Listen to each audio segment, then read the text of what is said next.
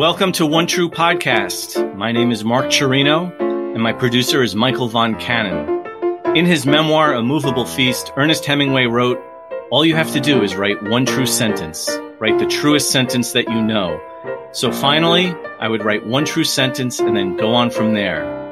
In that same spirit of honesty, creativity, and curiosity, One True Podcast explores all things related to Ernest Hemingway, his life, his work, and his world.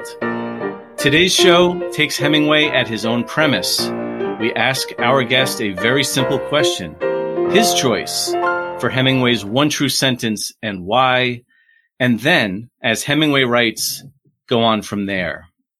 Today's special guest is Craig Johnson. Craig Johnson is the New York Times best-selling author of the Walt Longmire mystery novels, which are the basis for Longmire, the hit Netflix original drama. Among the countless awards he has won are the Western Writers of America's Spur Award, Library Journal's Best Mystery of the Year.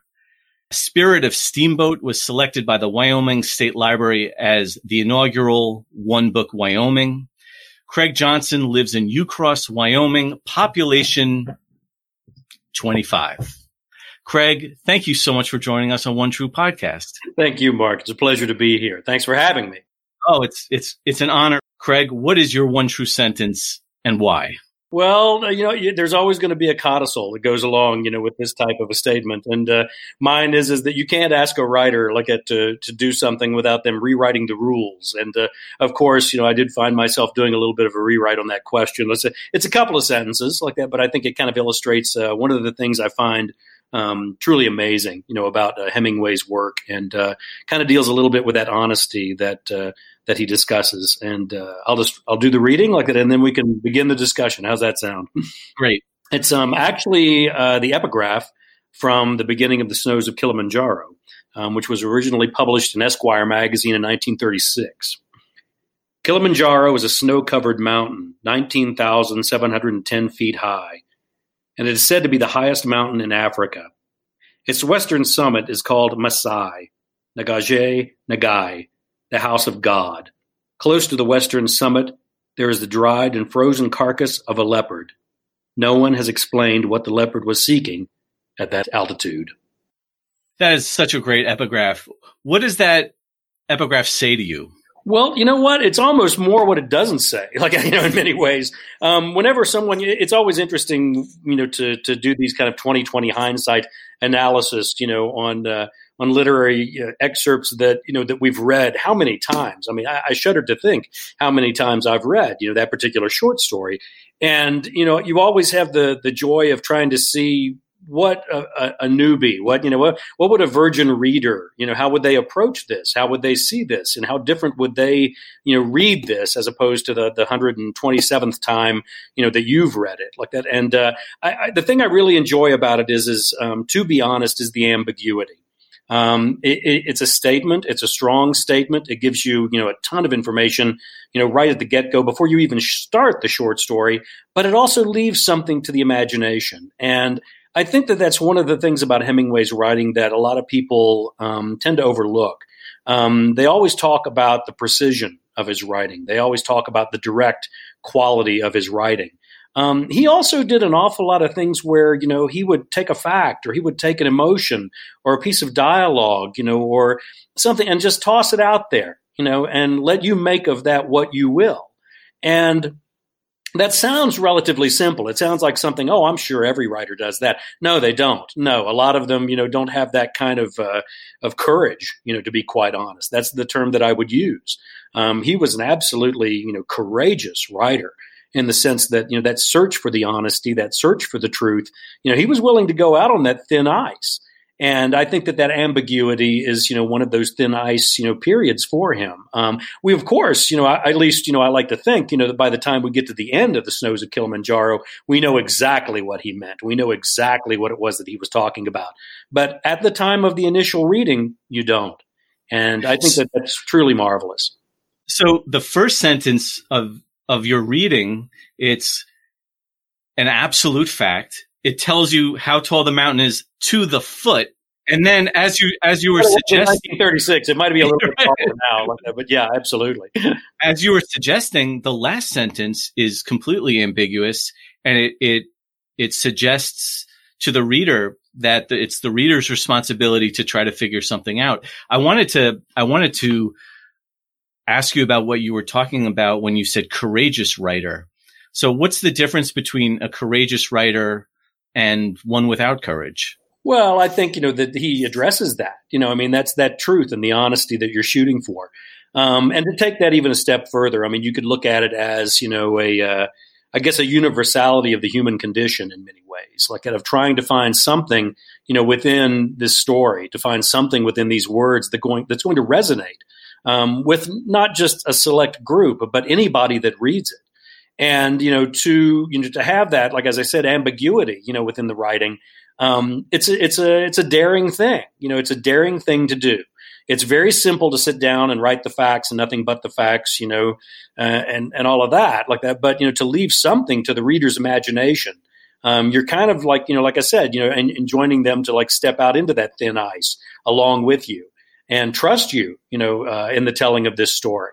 And I think that, he was a master at that. He really, really was like that. And, and you can talk about, there are lots of like criticisms. I mean, whenever, you bring up anybody, of the stature of Hemingway, you're going to have people that, will refer to that passage as pithy or, predictable or things like that. It in no way is any of those things like that. It's a marvelous way to start out that short story in so many ways. And, you can talk about the symbolism of it. You can talk about, the snow means death, or the leopard is, the human condition, or the spirit of humanity and all these different things. Yeah, it could be. It could also be a dead leopard up about 17,000, 19,000. Yeah. So, it opens it up for a lot of opportunities that, like I say, that do require a certain amount of, literary courage. And I'll be honest with you, in my own personal experience along those lines, I'm a big one for outlining. I'm a big one for outlining my work to death. I tend to refer to what I write as socially responsible crime fiction, in the sense that, I'm trying to say something. There's a message I'm trying to get across, with each one of the books. And I'm not just looking to, pile up bodies like cordwood. I've got something to say like that. And, the difficulty being that, like, if you start out as a big outliner, sometimes you can easily get, hidebound by those outlines. Sometimes, you get to the point where, boy, you're not going to get away from those outlines at all, because that's out there in that, deep water where there's no life preserver. And, that's going to lure me out to somewhere I don't want to go like that. And what you discover is that the more you develop as a writer, the more you develop in your abilities, like the more steadfast and trustworthy you become to those improvisational moments that might present themselves. And, what you discover is those improvisational moments, those moments where something sparks, something happens, something different, something you hadn't, accounted for, take you somewhere where the writing really becomes something marvelous. Because you think what your writing is about. You think what a book is about, or a short story, or anything like that. You don't. You have a vague idea. And then I don't care how much research you've done, how many outlines you've done, and all of that, until you get that book out on the road. You're gonna discover certain things along the way, and as you become more comfortable as a writer, I think you have that opportunity to take advantage of those. Well, is courage something for a writer that the writer is born with? Is it something that the writer gains? And is it also something that a writer can lose? Like, for instance, if you look at your shelves full of books, do you believe that you were more honest in one than in the other? Well, I think in answer to your question, all three, of course. There's some you're born with, some you intuitively, accomplish and acquire. And then, if you're not careful, it's like a sharp blade. You can cut yourself with it like that, or it can get dull. You got to make sure your tools stay sharp. You've got to stay in there like that, or else, you can become repetitious, predictable, formulaic, all of those things. I think it's even more of a danger whenever you write a series of books. I've got, 17 books, I think I'm working on the 17th book in the Walt Longmire series. And so there's always going to be a bit more of a peril to fall victim, to a lot of those things like that. Whenever, you're not exactly reinventing the wheel with every single book, but you need to, You need to reinvent the wheel with every single book. You need to try and do something different with every single book. And if you're not doing that, then, you're going to end up with a drawer full of, dull knives like that. And then after a certain period in time, you even forget how to sharpen them, and you don't know how to use those tools after a certain period in time. So I think it's, one of those things where, that's part of that courage that we discussed, that you can't let your guard down. You have to, try and do something different, every time, or else, why bother? Why bother writing at all? I'm thinking about what you said about the outline, as juxtaposed with the one true sentence concept. If you were going from an outline, is that more of a conceptual, structural, dramatic, plot-driven organizing principle, as opposed to seizing on, let's say, one sentence? I remember reading the introduction to Larry McMurtry's Lonesome Dove, and he said that, I can't remember the first sentence about the blue pigs. He got it, and then 900 pages later, there's the novel. Do you compose like that too, or is it mostly the first? No, I think, far be it for me to argue with Larry McMurtry. Actually, I have to tell you this quick story. I was actually at, there was, the True West had a reception for him at the Tucson Book Festival, and he was there like that. And, I remember going into the reception, and I was the only one there with a cowboy hat on. And I said, "You've got to be kidding me. True West is a reception, Larry McMurtry, Tucson and Book Festival. And I'm the only one here with a cowboy hat on." And so, I saw him, he came in, everybody rushed over to him. And I thought, you know what, I'm going to leave this guy alone. I'm not going to be that guy. I'm just not going to do it. And so, as the reception went on, like at about 20 minutes later, I see him standing at the end of the buffet table all by himself. And so I thought, maybe I'll go over and just say hi. And so I walked over and I said, "Mr. McMurtry, I just wanted to tell you, how marvelous a writer I think you are like that. And I got to tell you, Last Picture Show is one of the best novels, ever written. It's just a marvelous, marvelous novel." And he grabbed onto my arm and he said, "Don't leave." And I said, "Okay." And I'm looking around, I'm thinking, wonder what's going on. And I look back at him and he goes, "I just don't want to have to talk about Lonesome Dove for 20 minutes. Now, to get back to your question, yeah, I do think that in many ways it's much more of, you use it as a map. You use it as a map, but there are going to be opportunities, to disregard that map.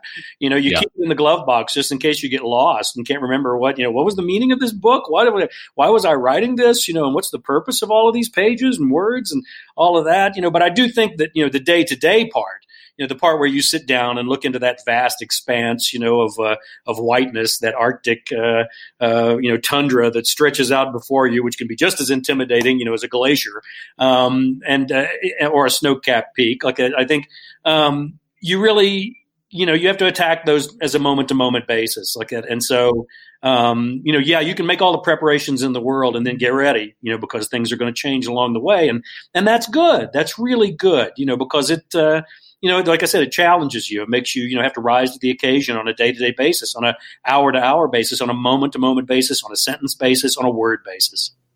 What part did Hemingway play in your life as a reader, as a student of literature? Oh, there's so many. There's so many things that I can, kind of lay the laurels at his feet like that.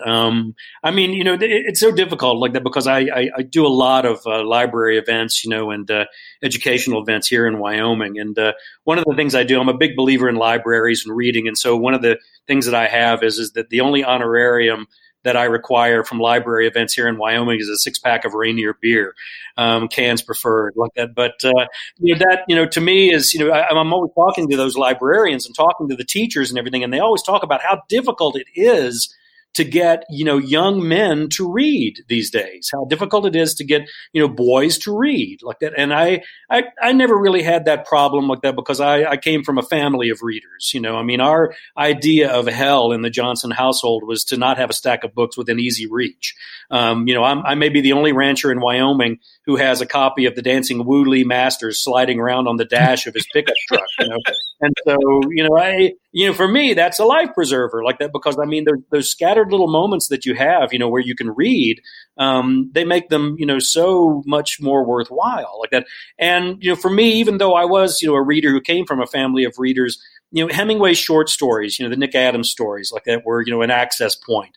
The Old Man and the Sea. I mean, all of those like that, were these wonderful stories, that had some muscle to them, like that had some tendons to them, and you could read those like that, and it really felt like, he was kind of speaking to, you as a young male. And, I think that's a wonderful thing. Like, not to say that he alienates himself and is, completely, removed from any other, form of human life like that. But, he was kind of a bulging bicep, in the literary world of silk scarves, which is, kind of a nice thing to have happen, every once in a while. So I think there, and then just the precision of the work, the ability. I mean, think about the imagination that it took, to write all of the books that he wrote and the short stories that he wrote. My wife, was looking. I've got the complete short stories of Ernest Hemingway here, which is what I read from, which I pulled out of, my circulating bookcase, my rotating bookcase up in the loft, which is where I put the authors, that I tend to, slip back out and take a look at their works again and again. Like that, and there's one whole half of that, one whole side of it, like that's Hemingway. And, she was looking at the size of this, this collection of short stories. She was like, nobody writes that many short stories nowadays. Right. Like that. And, I mean, that's when you have to look at things commercially like that. You know what I mean? The Snows of Kilimanjaro, obviously, published in Esquire magazine. I mean, there used to be a period in time, when magazines, desperately were looking, for, material, especially material, from, writers of the quality of Hemingway. And so, that seems to have kind of fallen along the wayside. And so a lot of people have maybe given up, and don't write as many short stories as maybe they used to back in the day like that. But that's a little bit of a shame, because, the way I look at it is most writers are kind of like, they're like gamblers at a racetrack, and they look at stories the same way that gamblers look at horses. They look at them and say, well, I don't know if that one's got a bottom on it. Will it make the distance? Will it be able to do it? And well, just because an idea isn't a 400-page idea doesn't mean it's not a good idea. It may be a wonderful novella. It may be a spectacular short story. And so you hate to see, that opportunity kind of fade away. That's a really good point. I'd be remiss before we go if I didn't ask you about Wine of Wyoming. And not one of his more popular short stories, but it is interesting that there is part of Hemingway's biography that is about the West. And Hemingway's West would be Idaho, Wyoming, and Montana. And that's what, and so as a native, what do you think about Hemingway's, interaction with the West?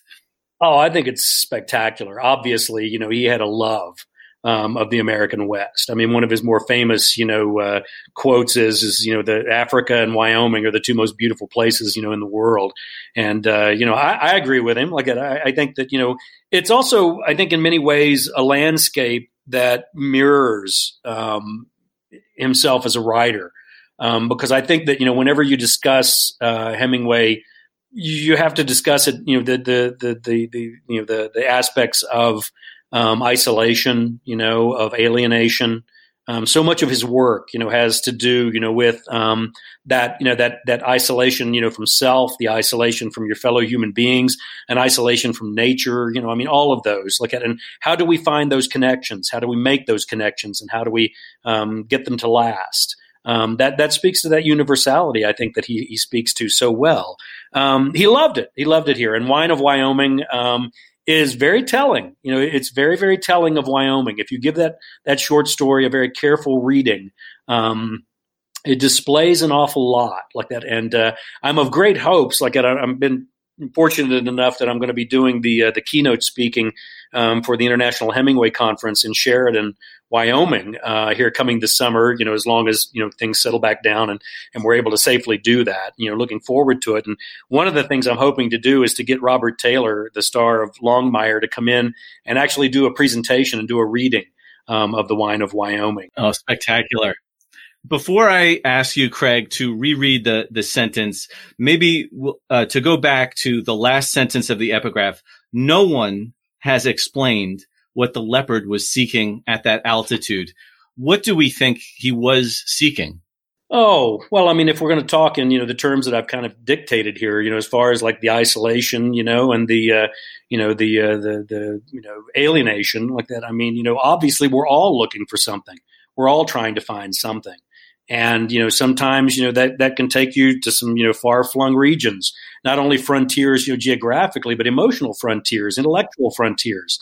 And, I think that it's just a wonderfully symbolic statement to start this off with. Here's an individual, that's dealing with, longing and, remorse, confusion, nostalgia, all of these different things, for, rather the negative or positive aspects of each one of those adjectives like that.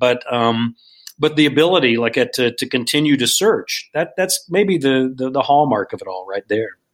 Fantastic. Craig, maybe we'll close this by you rereading that wonderful epigraph. I'll be delighted. Kilimanjaro is a snow-covered mountain, 19,710 feet high, and is said to be the highest mountain in Africa. Its western summit is called the Masai, Nagaje Nagai, the house of God. Close to the western summit, there is the dried and frozen carcass of a leopard. No one has explained what the leopard was seeking at that altitude. Craig Johnson, thank you so much for joining us on One True Sentence. You bet. My pleasure, Mark. Thanks, Craig. And thanks to you all for listening in. This episode is available on onetruepod.com or wherever you get your podcasts. Our show is supported by the Hemingway Society, the English Department at the University of Evansville, and Florida Gulf Coast University. Michael Von Cannon and I also want to announce the publication of our new book, One True Sentence, Writers and Readers on Hemingway's Art, which has an introduction by Ken Burns and Lynn Novick. So please go to onetruepod.com for more details, or you can pre-order it at your favorite bookseller. Join us next time as we continue exploring Hemingway, his life, his work, and his world. Until then, I'm Mark Chirino with Michael Von Cannon, and this is One True Podcast.